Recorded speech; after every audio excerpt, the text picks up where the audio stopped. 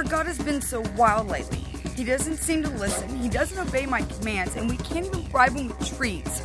He's gotten so out of hand, he may even have to be put down. God is not the problem here.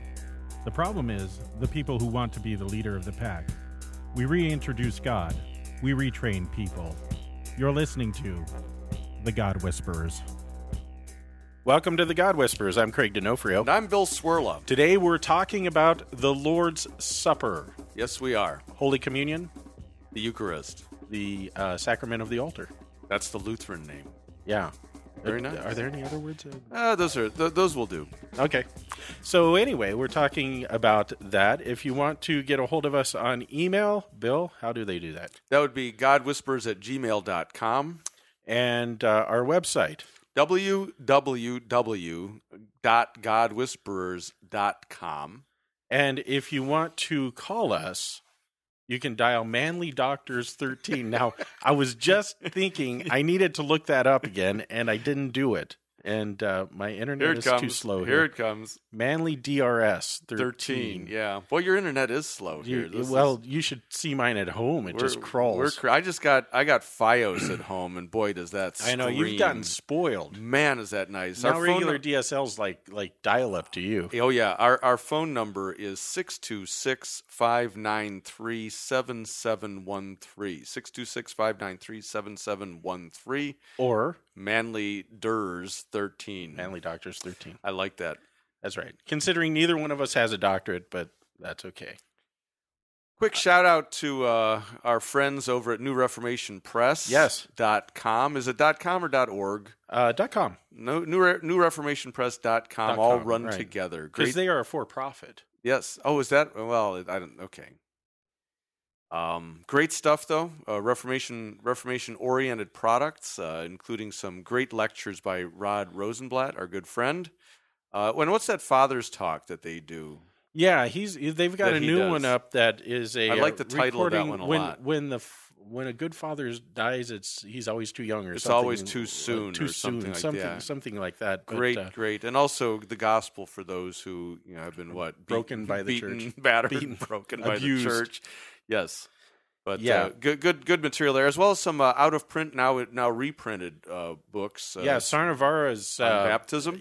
Baptism book there was scriptural baptism. Mm-hmm. That's a particularly good one, and also I think Hordern's book on grace too. I think I saw that. I've seen Hordern there, as well as a bunch of clothing T-shirts. It's all at NewReformationPress.com. Maybe one of these days they'll pay us to say that. But I'm waiting for a free T-shirt. A free, just a free T-shirt would be good. Yeah, I'll take the Rod lecture for free on Fathers. There you go. It's a little wish list. We're going to put this down on our wish list. Let's see if it comes through. They had a run of T-shirts that turned out kind of wrong, so I know they've got a stack of those sitting around. And yeah, I have one of those Luther Seal hats that's in like extra large, but it strangles my head. Now don't go saying what I know what you're thinking.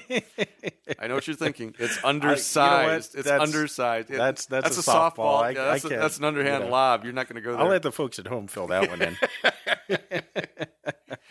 So you having a good week? You got your voice back? I do, but I have a little bit of a sore throat today because I had a cigar with a friend last night. That'll do it? It was self-inflicted, but worth it. Very worth it. Social laryngitis. Yeah. That'll happen. You got it. Now you're a preacher, though. You have to conserve your voice. That's why I don't do that on Saturdays. No cigars on Saturdays. No cigars Saturday nights. Is that like the no sex on Saturday rule, too? Remember Dr. Bruyton had a thing on that. I do remember him talking about that, but I conveniently tuned him out on that. Right. Just close your ears. I didn't hear that. Yeah. He'd be the kind, he'd certainly have an opinion on sex on Saturdays, yes, too. He does. Got to conserve your strength for preaching. Always remember that. I have two weaknesses. Careful. Oh, yeah. Red cars and beautiful women. Red sports cars. Fast. That's red right. Cars. Red sports cars. Yeah, and beautiful women. He liked his automobiles.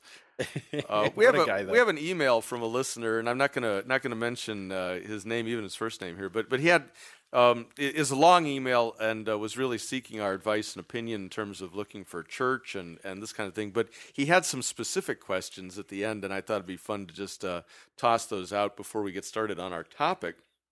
And that is, he wanted to know, what can I expect my experience in a Lutheran local church to be like? Oh, gosh.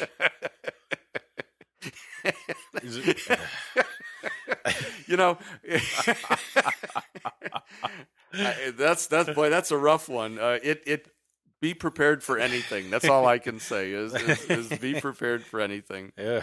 A lot of it depends on where you are. At least I haven't. I got to go through the body of the email in detail, but I'm not sure exactly where he is. But a lot depends on what part of the country you're in, rural, urban, that kind of thing. That's going to vary the experience a little bit too. Midwest, coast. Yeah.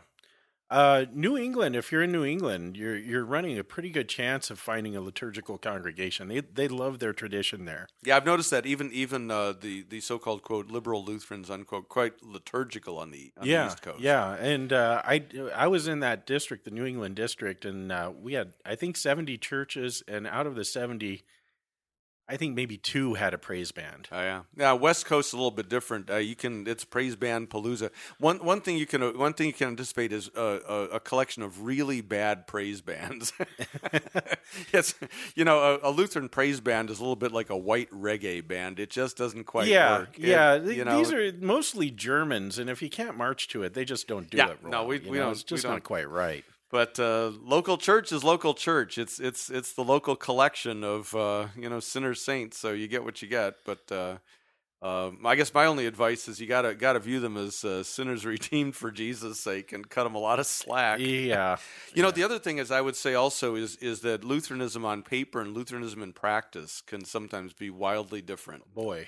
Isn't that the truth? And so if you've learned Lutheranism from the Book of Concord, or even from listening to the God Whisperers, I'm not sure what you'll learn on this show, but don't expect the local church to reflect that necessarily. Right. It might, but don't.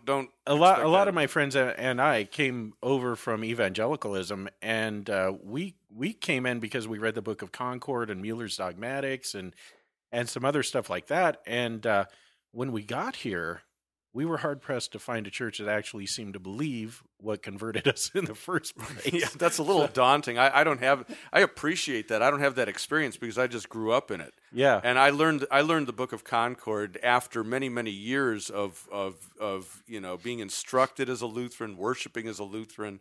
And I do have to say I had a really good congregation growing up. There's nothing that I've learned subsequently that I've had to retool from those days. However, mine's the opposite experience. I experienced it first and then learned about it later. And it can be rough out there. He wants to know what are the nuances and subtleties of Lutheranism that I, as a prospective convert, need to be aware of. I'm curious. I haven't read this email yet. Does he say where he's converting from? Catholicism, I think. Let me go back and see. Oh yeah, I was drawn out of Catholicism into evangelical Protestantism. Okay, yeah, he kind of popped out of Catholicism and is kind of wandering around Protestantism, and then he's attracted to Lutheranism, and so he wants to kind of know what the ins and outs of that are. Subtleties of Lutheranism. Lutheranism is not being Protestant. It really is not. And if it's firing on all 6 cylinders, it should look more Catholic than it looks Baptist. I hate to say that because I know we have a lot of fellow churches and brother pastors that probably look more evangelical than they look Catholic. But the theology should not sound like the Roman Catholics. No, that's the thing. I like the title evangelical Catholic, although it's been a little bit co-opted. But I think that's still a good description. Is that we ought to kind of look like Catholics but sound like evangelicals. To an extent. What evangelicalism today has become has very little to do with the euangelion, the gospel. It's from the Greek around. Well, that's where it comes from. But the gospel, as we understand it, is I'm trying to word this without using geeky theological language, but there are 2 religions: the religion of God, the religion of man. One, God does everything, and the other one, man is very involved with saving himself. We properly should look like a church that points to Jesus for everything and to ourselves for only our sin. Yeah, I mean, when I say evangelical, I think what I mean is gospel centered. Now I know that's as a denomination or a church body. Or just a confession. That's a different thing. Certainly shouldn't hear altar calls. No, unless if we're serving communion now. Unless it's a call to the altar to receive the Lord's Supper, which we hopefully will talk about at some point today. That's a tough one. Nuances and subtleties. I think one of the big misunderstandings is that Lutherans are Protestants, and we are only in the most broad possible way. To a Catholic, we are. But we are evangelical Catholics, and especially our worship ought to look pretty Roman Catholic. Right. There should be no self-atoning involved in a Lutheran church. There should be little emphasis on the self except for our sin. And as far as our personal decisions and our good works and all of that, well, that doesn't count for a whole lot in our circles. We are saved unto good works, but certainly not by good works by any stretch of the imagination. So our works are only an outgrowth of what God has done in us. A good tree bears good fruit. You don't stand outside and yell at a tree and tell it to bear good fruit. If it's a good tree, it just does it.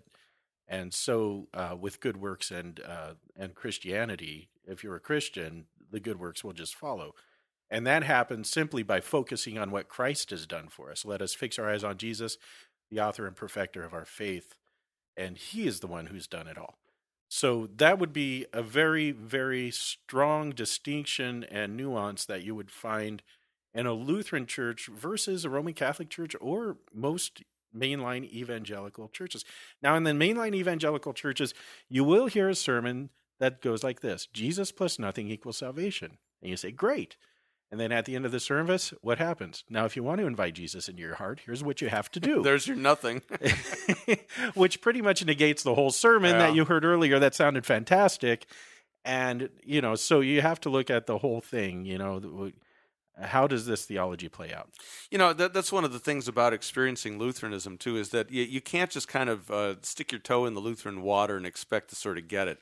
You really need to hear a bunch of teaching. I would recommend that even if it's not required, before you really sort of make yourself at home, take whatever kind of a member class or a catechetical class that they have, and listen very carefully and ask every question you can think of, and just push things really hard to find out how these things fit together, because it's not necessarily simple. Well. And yet the gospel is incredibly simple at the same time. Yeah, it is. But it is and it isn't. Because it goes against our intuition, I think. I think that's what I'm saying. And a lot of people, especially if you've come out of Catholicism, a lot of people have this sort of the anti-reflex, like ex-smokers. It's like you have that, Craig. You will jump on an evangelical thing, like when I say we sound like evangelicals, you go, oh no, we don't. But you don't mind at all our resemblances to Roman Catholicism, because you weren't beaten by nuns as a kid and that kind of stuff. Right. So it all depends what you're kind of coming out of too. But recognize that outwardly we wear vestments, we use the liturgy, we use a similar lectionary. We may chant. Lutherans sing better than Catholics in general, so that that's Catholics can't. You sing. mean in the pews? Yeah. Yeah. Holy because smokes! I've heard a lot have of you our ever been pastors that croak through the liturgy? It's bad. They sound like they come from the Elmer Fudd school of chanting. There, oh Lord, open my lips. It is terrible. But no, I'm talking about. You ever sat in the pews in a mass? Man alive, nobody sings in the Catholic churches. It's mumbling. They'll even admit that. So it's always fun to be a Lutheran in a mass, because you're just blasting away, and everybody's kind of looking at you like you're sort of strange. But one of the other things that I'd like to point out here also is that a Lutheran church that's doing it right is a church for the dying, not for the living. And some look pretty dead too. They're And what I mean by that is most of your evangelical churches are about better living here on earth, better, prosperity, 12 steps to happy family living, Jesus as your financial guru, all this kind of stuff.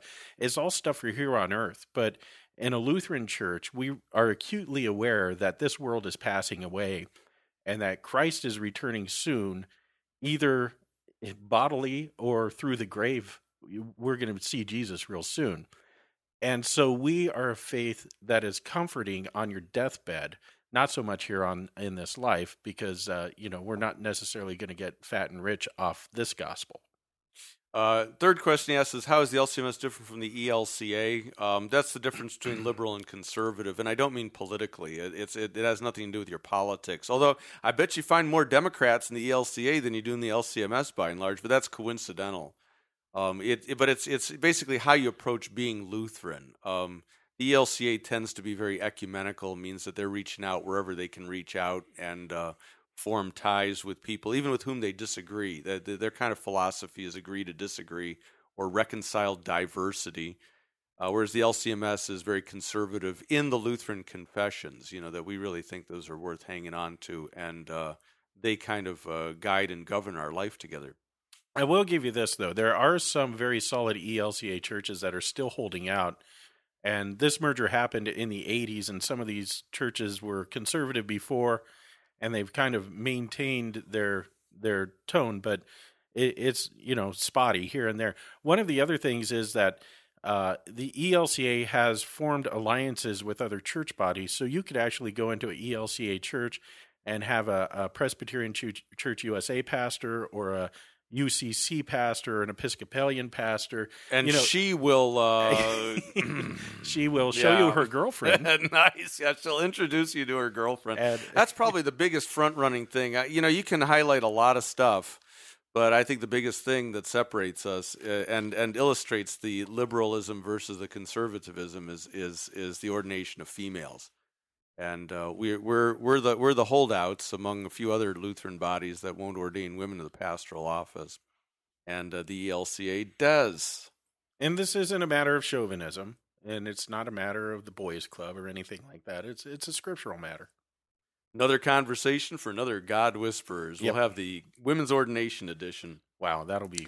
We'll have to get the last two are that one. Oh gosh, the last two are quick here. How can I find an LCMS church in my area? Very simple. LCMS.org has a church locator that'll get you started. Go to the directories, and there's a church locator. And then when you go to the church, look at their links. That's one of the first things that I admonish you to do. And if there isn't a link to the God Whisperers there, they're highly suspect. Yes, absolutely. That's right. And, of course, that would be my church as well, and which is that htlcms.org, by the way. And then we have no links whatsoever. We are link-free. Wow. Our website, we refuse to look like a NASCAR, NASCAR driver with all of our endorsements all over. Well, on my church website, we like to refer people to useless things like the Book of Concord. That's good, actually. The small catechism, some other stuff like that. That's not a bad idea. I need to look into that. Anyway, last question. Is there anyone or anywhere I can go to have questions answered and talk in greater detail about the journey that has brought me to this point where the best place I can think of is the Wittenberg Trail. Yeah, that is a really good place. That's been deliberately set up for people, I think, like this, who are curious, want to know more. You can engage pastors, informed laity. There are some crazy Cousin Eddies floating around Certainly in that thing. And some of them are pastors. Yeah, yes, they are. And so I guess my warning is, as with all things on the internet, caveat emptor, buyer beware. They don't all represent mainstream confessional Lutheran thinking, but you see there's a very vigorous conversation. And join the God Whisperers endless thread, and you can talk about literally anything. Share recipes, post pictures of your cat, whatever. That's a journey in itself. That's WittenbergTrail.ning.com. Absolutely. And you can join up there and hope we see you on the trail. I think it's a great place, though, to bring your questions and to get involved in some a lot discussions. of resources there also. Yeah, and you'll learn the players after a while, but there are some truly crazy people on that thing, and too. we're two of them. We are. So, all right. Well, hey, that was almost 20 minutes. So let's. You want to take on the Lord's Supper here? Nah, I'm ready to take a nap. Just kind of. I am. I'm getting fatigued lately. This God Whisperers stuff is fatiguing too. Have you noticed that? Well, at your age, you need a lot of naps. I do. I've taken up exercise again now, so we'll see where that goes. But why don't we go back to our usual pattern and let the catechism get us on track here? All right. Turn on the light over here. I will ask you the question. Well, first of all, the sacrament of the altar, as the head of the family, should teach it in a simple way to his household. Nice. What is the sacrament of the altar? I'm glad you asked, Grasshopper. Yes. It is the true body and blood of our Lord Jesus Christ under the bread and wine, instituted by Christ himself for us Christians to eat and to drink. Stop right there. What do you mean by under? I don't want to go with under yet. Well, too late. I already asked. You asked? Man, you're taking this out of order, dude. Ooh, That's all right. We can do that. Under. You know, you always hear people say in, with, and under, as if somehow that fell from the sky on golden plates. And right. That's a formula of Concord way of speaking, in, with, and under. But the Catechism and the Augsburg Confession way of speaking is under.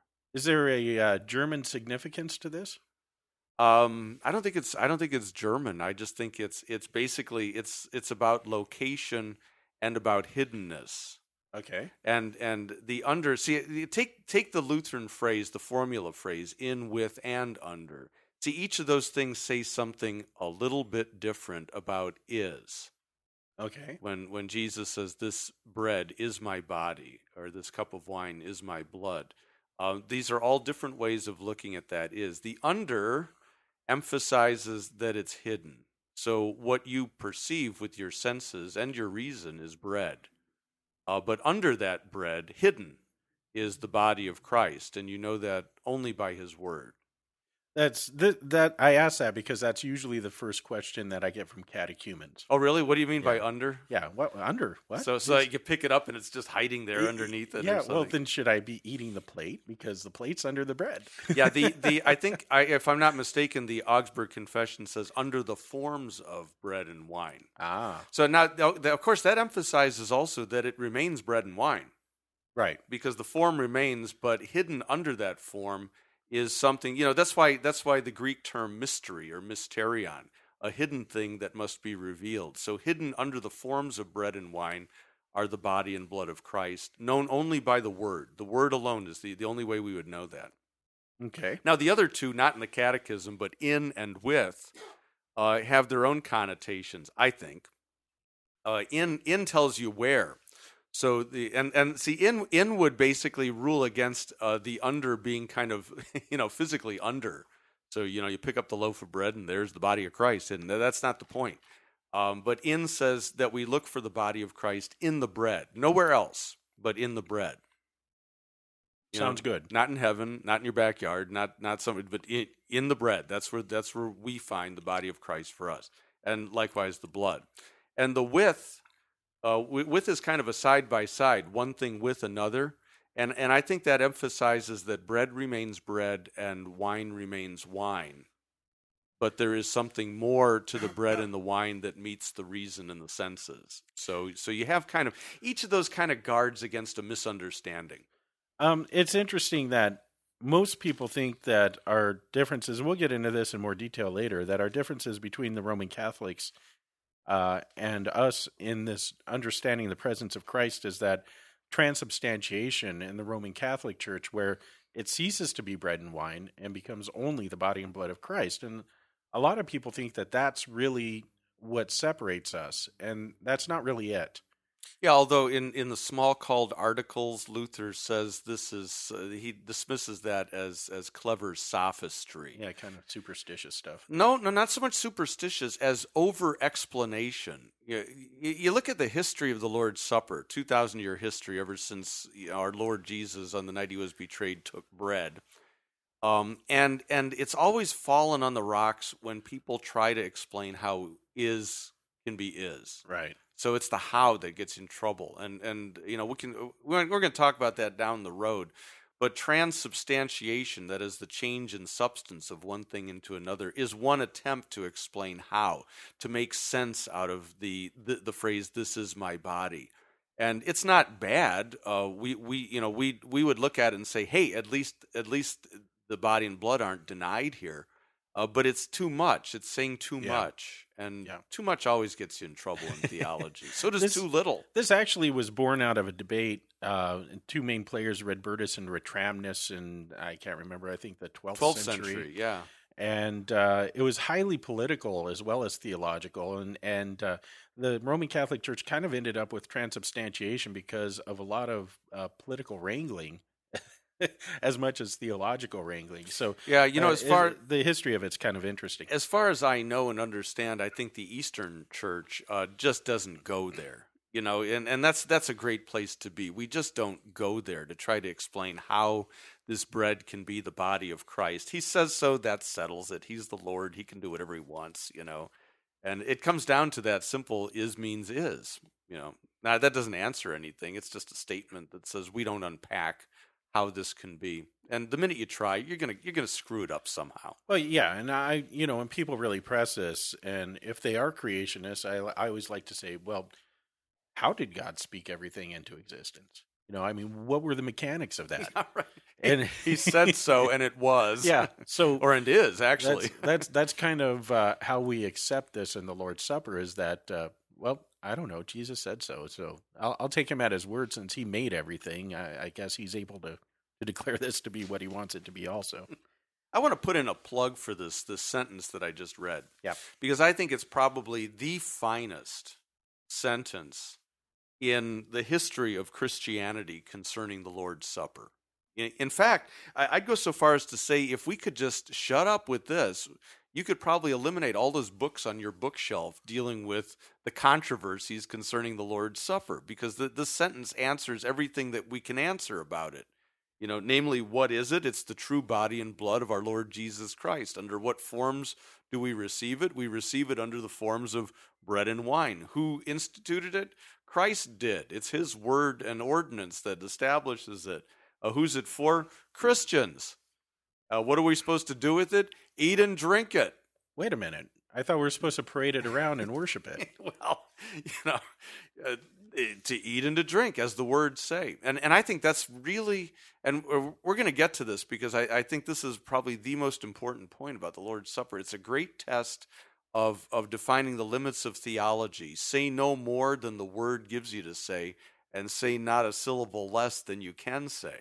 When I was a pastor in Connecticut, I was at the hospital visiting someone, and there was a Roman Catholic brother who was one of the chaplains.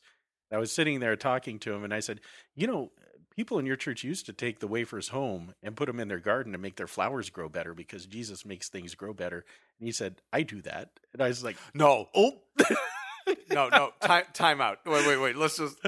I do. He said I do that. Yeah. See, usually when I use that, I get that's not really true. We never did that. It was I do that. But you have a living, breathing one there. So right along with miracle. This is Miracle Grow. I was like, oh, egg on my face. Oh I feel my, like... that's one of those awkward moments where you just kind of want to, Yeah, I was like, beam me up, Scotty. It's getting uncomfortable down here. Anyway, we got to take a break, great. And we'll be right back after this.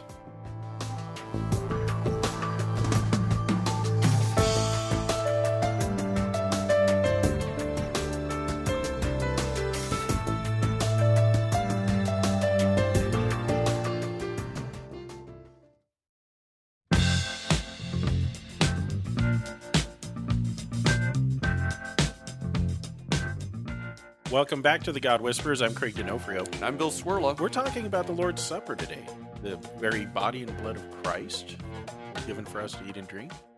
Christians, given for Christians. Swirla is waiting for me to say it all. He's just sitting here tight-lipped. This is like a catechism exam.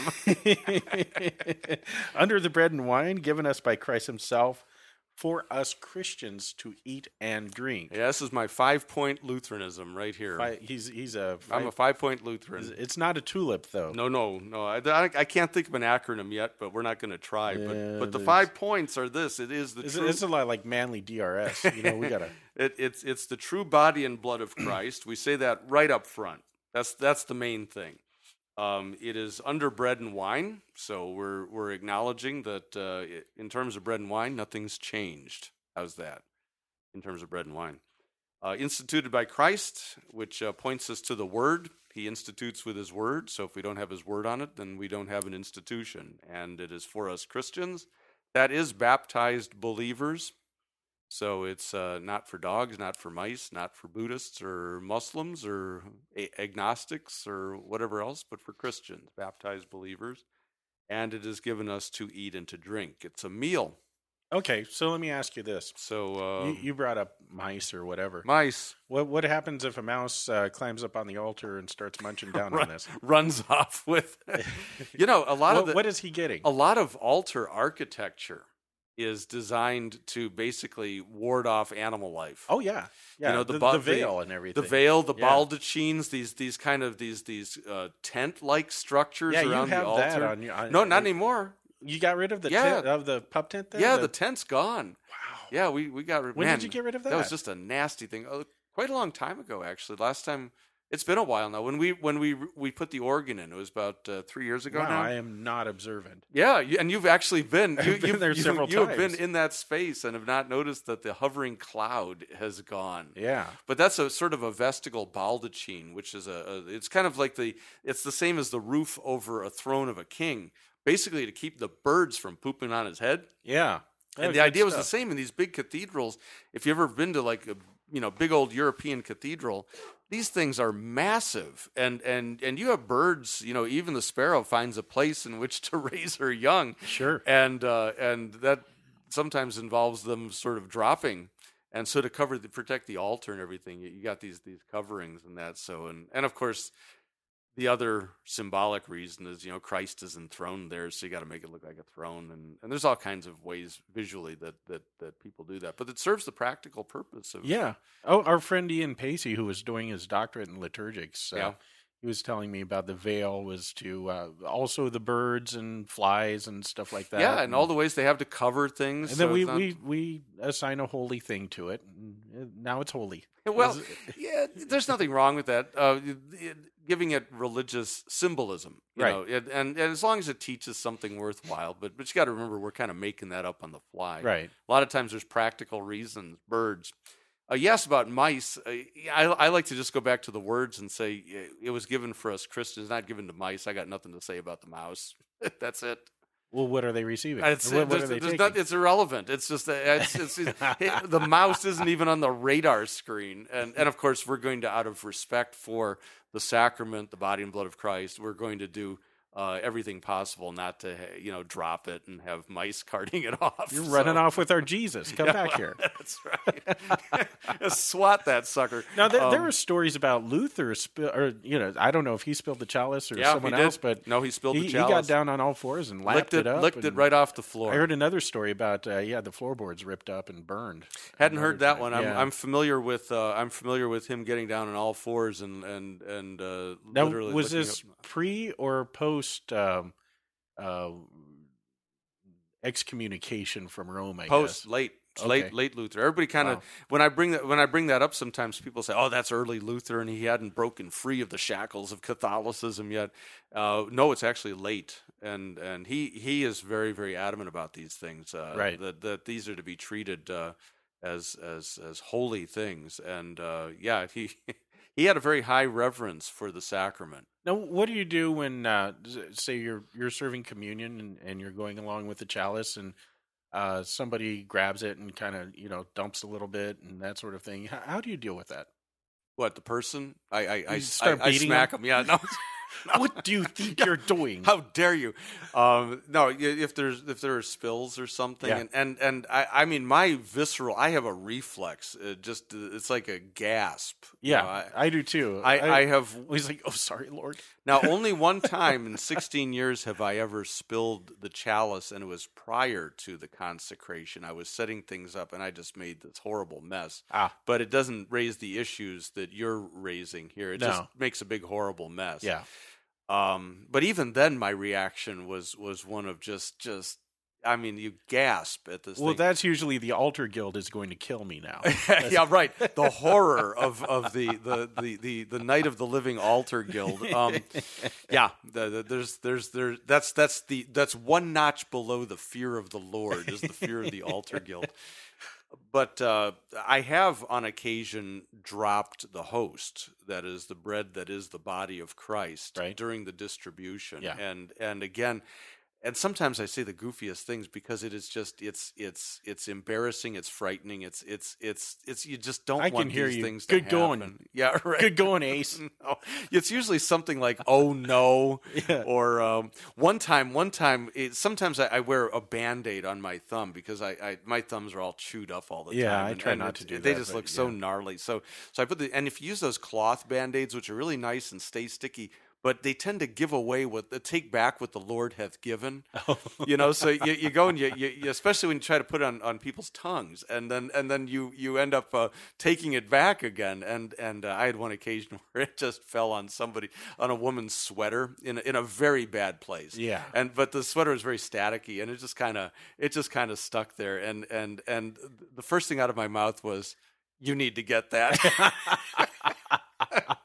And she started. It was funny because she's a very, very pious woman, and she just started laughing uncontrollably. And you could watch every fiber in her being trying to recompose herself, and I'm trying to recompose her. And I'm just thinking, God understands. God knows this. That Jesus has entrusted this precious, sacred, holy gift into the hands of basically idiots. And fumble-fingered idiots. And he knows this ahead of time. I had one lady I was giving the chalice to, and she kind of clamped down with her upper teeth. They were dentures, and I started to pull the chalice back, and her teeth were coming with it. Oh yeah. No, this is what gives you nightmares on Monday night. They didn't fall in or anything, but it was all in slow motion. Yeah. This went on for 10 minutes in your brain. But to answer your question, these things are dealt with quickly, reverently, and with drawing as minimum attention as possible. Because in my mind, the big thing is the distraction of the communicant and not doing anything. And here's this is the Lutheran bottom line. I don't know, you tell me what you think of this, but it's never do anything that would cause somebody to question that this is the body and the blood of Christ. Sounds like a good axiom there. Because it's so unbelievable, in rational terms, that everything we do, our behavior, our actions, just our mannerisms, all ought to reinforce the idea that we are taking Christ at his word, and we really do believe this bread is his body and this wine is his blood. I'll be honest. There have been weeks where I'm up front. I'm consecrating the elements. I'm saying the words of institution. Jesus said, "Take, eat, this is my body." And my mind is screaming, "Really? Serious? Yeah. Really? Sure." Or, that little voice saying, "You don't really believe that, yeah. do you?" Yeah, that's nuts. And it's time to throw ink bottles at the devil there. Right. But it is. And that's the thing. I think a lot of Eucharistic piety, a lot of the piety that grows up around the Lord's Supper, like what do you do with leftover elements? And that is governed by what do we believe about the sacrament, and not to do anything that would create doubt or hesitancy on the part, especially of the weak, the people who are hearing that voice constantly saying, "Hey, I know that bread is not the body of Jesus, okay?" Right.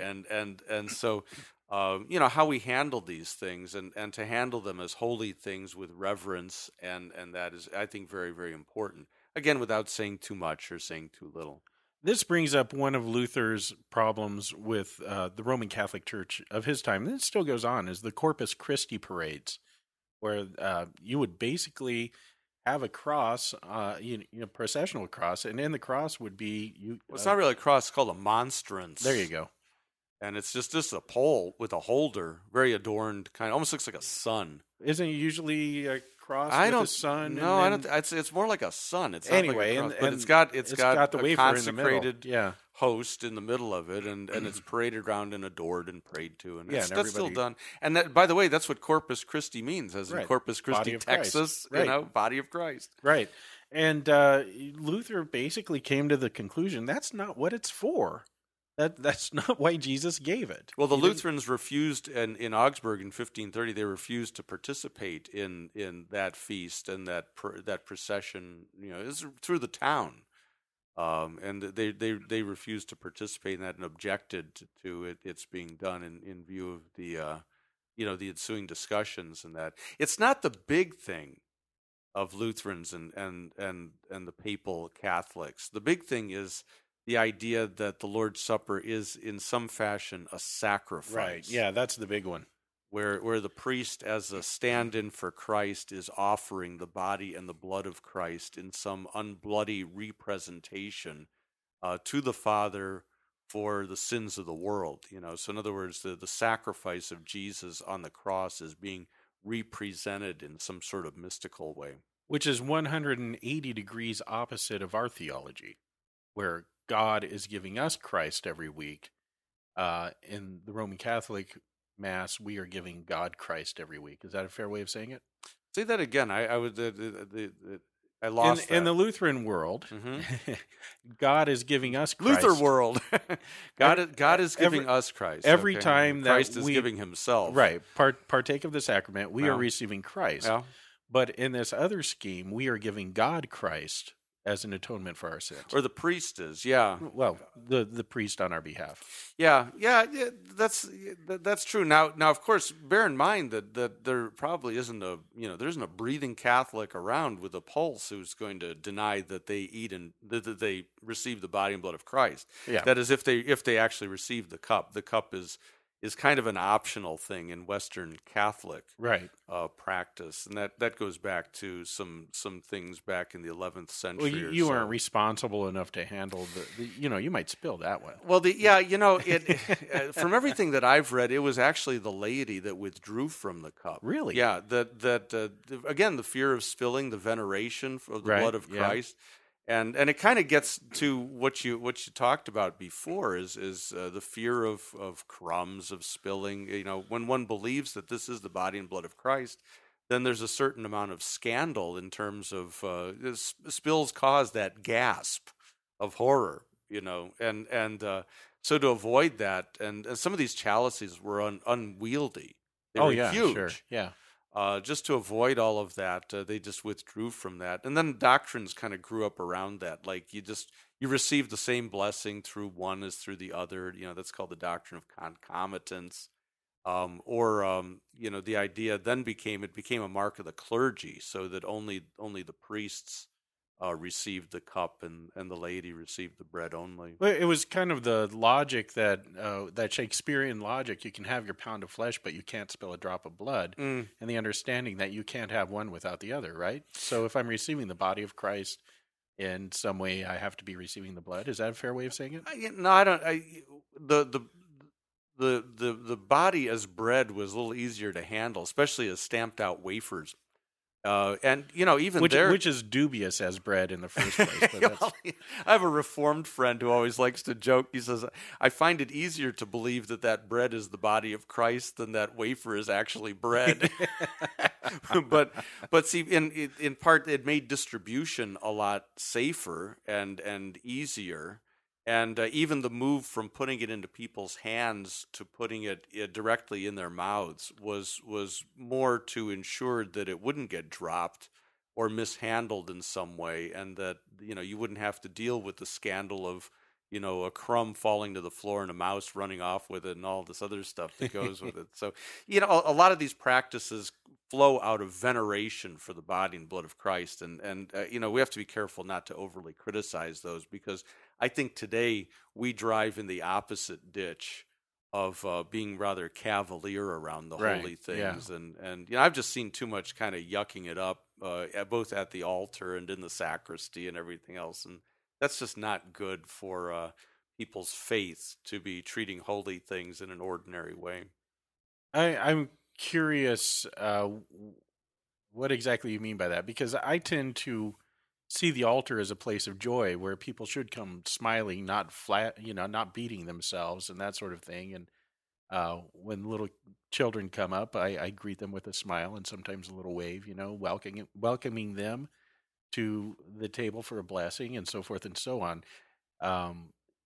I'm not thinking so much of that stuff, although, I have opinions about that too. I think the approach to the altar should be one of reverence. It's not self-flagellation like you're talking about, but it's also not, this isn't a giddy place either. I think fear, holy fear and reverence and awe before really the greatest mystery of the faith because I mean this is the sacrificial gift. Body and blood implies sacrifice. When the sacrificial victim is offered, the blood is separated from the body, and so that's what we're receiving is the gift of Calvary's sacrifice upon the altar, given into our mouths as food and drink. I would approach the Lord's Supper in the exact same way I would approach the cross of Calvary. And yet we are partaking in the feast. Yeah, it's we say proleptic or anticipatory of that, but it's still under the cross. The marriage feast of the Lamb, or we could talk about a foretaste of the feast to come. It's this side of death and this side of the cross, which means that it is received with suffering, with persecution, with hardship, and great danger, and it's always under the polar tension of the law and the gospel. You can eat and drink this to your judgment, and so that's this side of the eschaton, and that's what makes it a foretaste and not actually the full blast feast itself. So I would say that one ought to approach the Lord's Supper in exactly the same way. If you could, you would approach that hill outside of Jerusalem and find your Savior hanging, bleeding, dying on the cross. That would probably be the because it is the same gift. That's the sacrament of sacraments. Is dead Jesus hanging on the cross. That's why we have a crucifix in our church. You Germans are such downers. It's not a German thing. It's just a Christian thing. You need a little Italian joy. That's a little vino, a little cigar, kick your feet up and relax a little. Well, were it not for Calvary, there would be no kick your feet up and have That's joy. the point, So, yeah, exactly, right, is right. that, I'm partaking in the feast. This is a place of great joy because I know that my salvation has come to me here and that, this is a glad thing, but, I'll let you suck the joy out of it. Go ahead. That's fine. I think I've succeeded. Actually, the joy in the Bible is different than happiness. Because joy always is accompanied with suffering. And who for the joy set before him endured the cross, scorning its shame. So joy and suffering come together in the cross, and also for the Christian as well.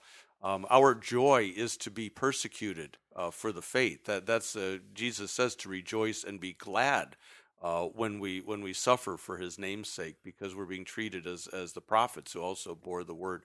But there's no notion of happy this side of the eschaton. That's to come, and I'm looking forward to it. But I really don't see much of it now. I think there's a slight misnomer that a lot of people think that you can't have reverence with a smile on your face.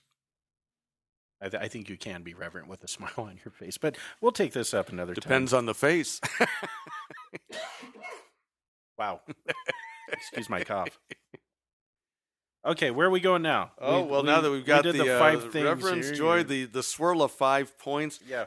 Probably the best place to go at this point would be, where is this written? Because before we say too much more, I think we have to hear from the Lord. Right. And I think that might be the next place to go. And I'll ask that famous question. There are 2 great questions of the Catechism, right? Where is this written, and what does this mean? Right. And boy, I tell you, if we just keep asking those are that guy who was wondering what to look for and ask for in a Lutheran, just keep asking, where is this written, and what does this mean, and you'll get your answers. So where is this written concerning the sacrament of the altar, Craig? Well, the holy evangelists, Matthew, Mark, Luke, and St. Paul. You thought I was going to say John, but who would have thunk St. Paul to be an evangelist? Well, he was. He was called. Is that what an evangelist? He was called. He was called. No, in this case it is. He's delivering the words and the deeds of Jesus. Our Lord Jesus Christ, on the night when he was betrayed, took bread, and when he had given thanks, he broke it and gave it to his disciples and said, "Take, eat, this is my body, which is given for you. This do in remembrance of me." In the same way also he took the cup after the supper, and when he had given thanks, he gave it to them, saying, "Drink of it, all of you. This cup is the New Testament in my blood, which is shed for you for the forgiveness of sins. This do as often as you drink it in remembrance of me." This is called the conflated text. Meaning? Right? It's kind of bits and pieces of all of the above into one master text. It's closest to the Pauline version in 1 Corinthians, As a matter of fact, it's not verbatim, is it? No, it's not. No. It's not verbatim 1 Corinthians 11, but it's very, very close to it. Right. That almost forms the outline from which the other, as you say, bits and pieces get glued in. But but it's the Pauline text that probably is the most complete, the basis of it. Right. Would you say that would be the best choice if you're going to conflate the text to start with Paul? You read them all and look for the commonalities and what's going on, and Paul seems to work with most of them, so I'd say sure. Which is the oldest account actually written? That's up for debate. Probably Mark. Paul, most likely. Really? Oh yeah, the Gospels were written to serve the epistles, not the other way around. See, I guess I wasn't there the day that they taught theology at seminary. No, actually, I think it's Herman Zassi who points this out, that the oldest written account is not the synoptic accounts of Matthew, Mark, and Luke, but Paul's letter to a congregation. And that's significant for two reasons. One is Paul was not there on the night Jesus was betrayed. He was not at that table. And yet he reports this as having received it from the Lord, he says in 1 Corinthians. What I received from the Lord, I handed on to you. Now, is that possible that it was mediated since he had studied under the apostles? Yeah. No, he hadn't studied under the apostles. In fact, he denies vigorously that he had anything whatsoever to do with any of the apostles in Galatians.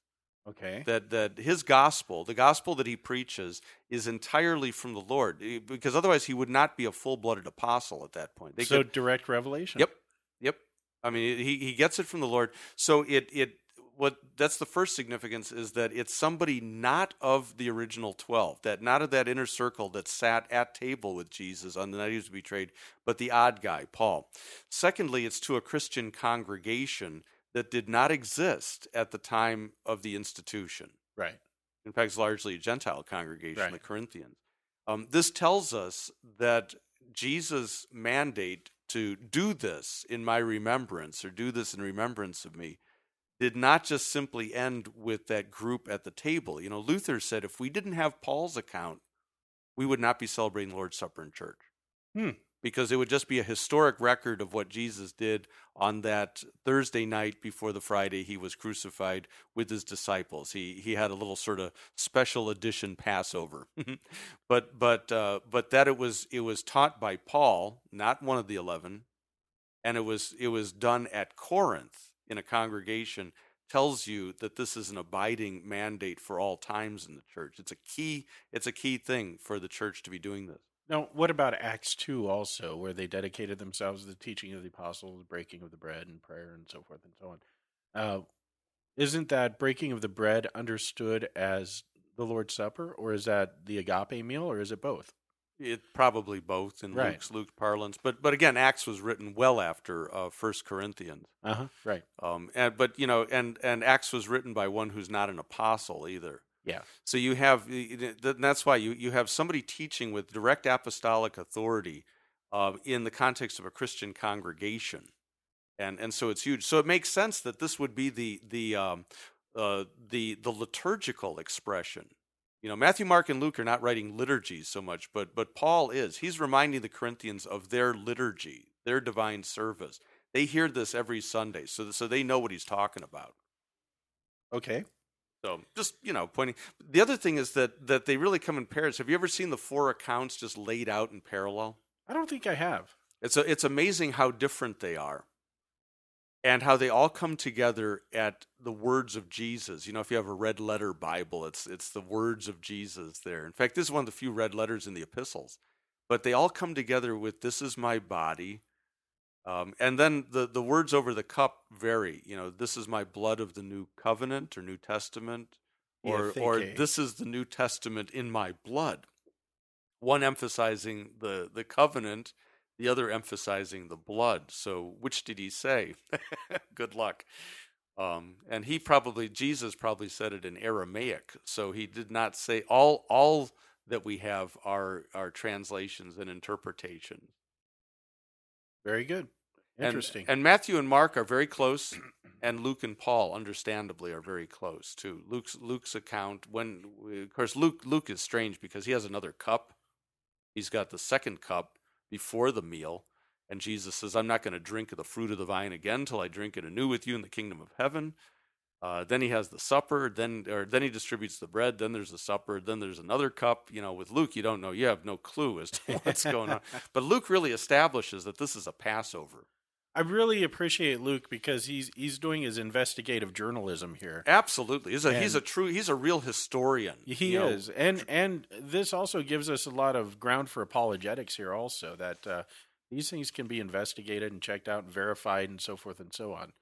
Although a lot of my Lutheran brethren hate the word apologetics, let alone the practice of it. But, different burden. Yeah. But the point here is that when you look at Matthew, Mark, Luke, and Paul in 1 Corinthians. It always comes together with the words of Jesus. This is my body, and this cup is my blood, or it's the New Testament in my blood. Body and blood are always central, in these things. And unlike some of Jesus' metaphorical sayings, like, I am the door, I'm the good shepherd, I'm the light of the world, there's no interpretation, there's no explanation. It's just simply flat out, this is my body, and this cup is the new covenant or New Testament in my blood. This is kind of a last will and testament kind of thing going on here with Jesus. He's leaving these guys with this gift. And this is a time where in a will, you're not going to speak figuratively. You're going to make sure that everybody understands what's going on here and who's getting what and why and so forth and so on. It's also the only covenant that you have legally that is one way. You don't have in our modern law world a contract that's one way, like a will or a last will and testament. And so here Jesus is giving this one-way contract with his boys, and he's giving them very much what he says, his body and blood for the forgiveness of sins. Well, you got a couple of things going. I mean, first of all, new covenant brings you to Jeremiah, that I will make a new covenant, remembering their sins no more, forgiving their iniquity. And it's also, as you say, he is giving the gifts, the fruits of his sacrifice, even before he makes the sacrifice. We're out of time. We'll see you next time on The God Whisperers. Jesus is a friend of mine. Jesus is my friend. Jesus is a friend of mine. I have a friend in Jesus. Jesus is a friend of mine. Jesus is my friend. Jesus is a friend of mine. He taught me how to live my life as it should be. He taught me how to turn my cheek when people laugh at me.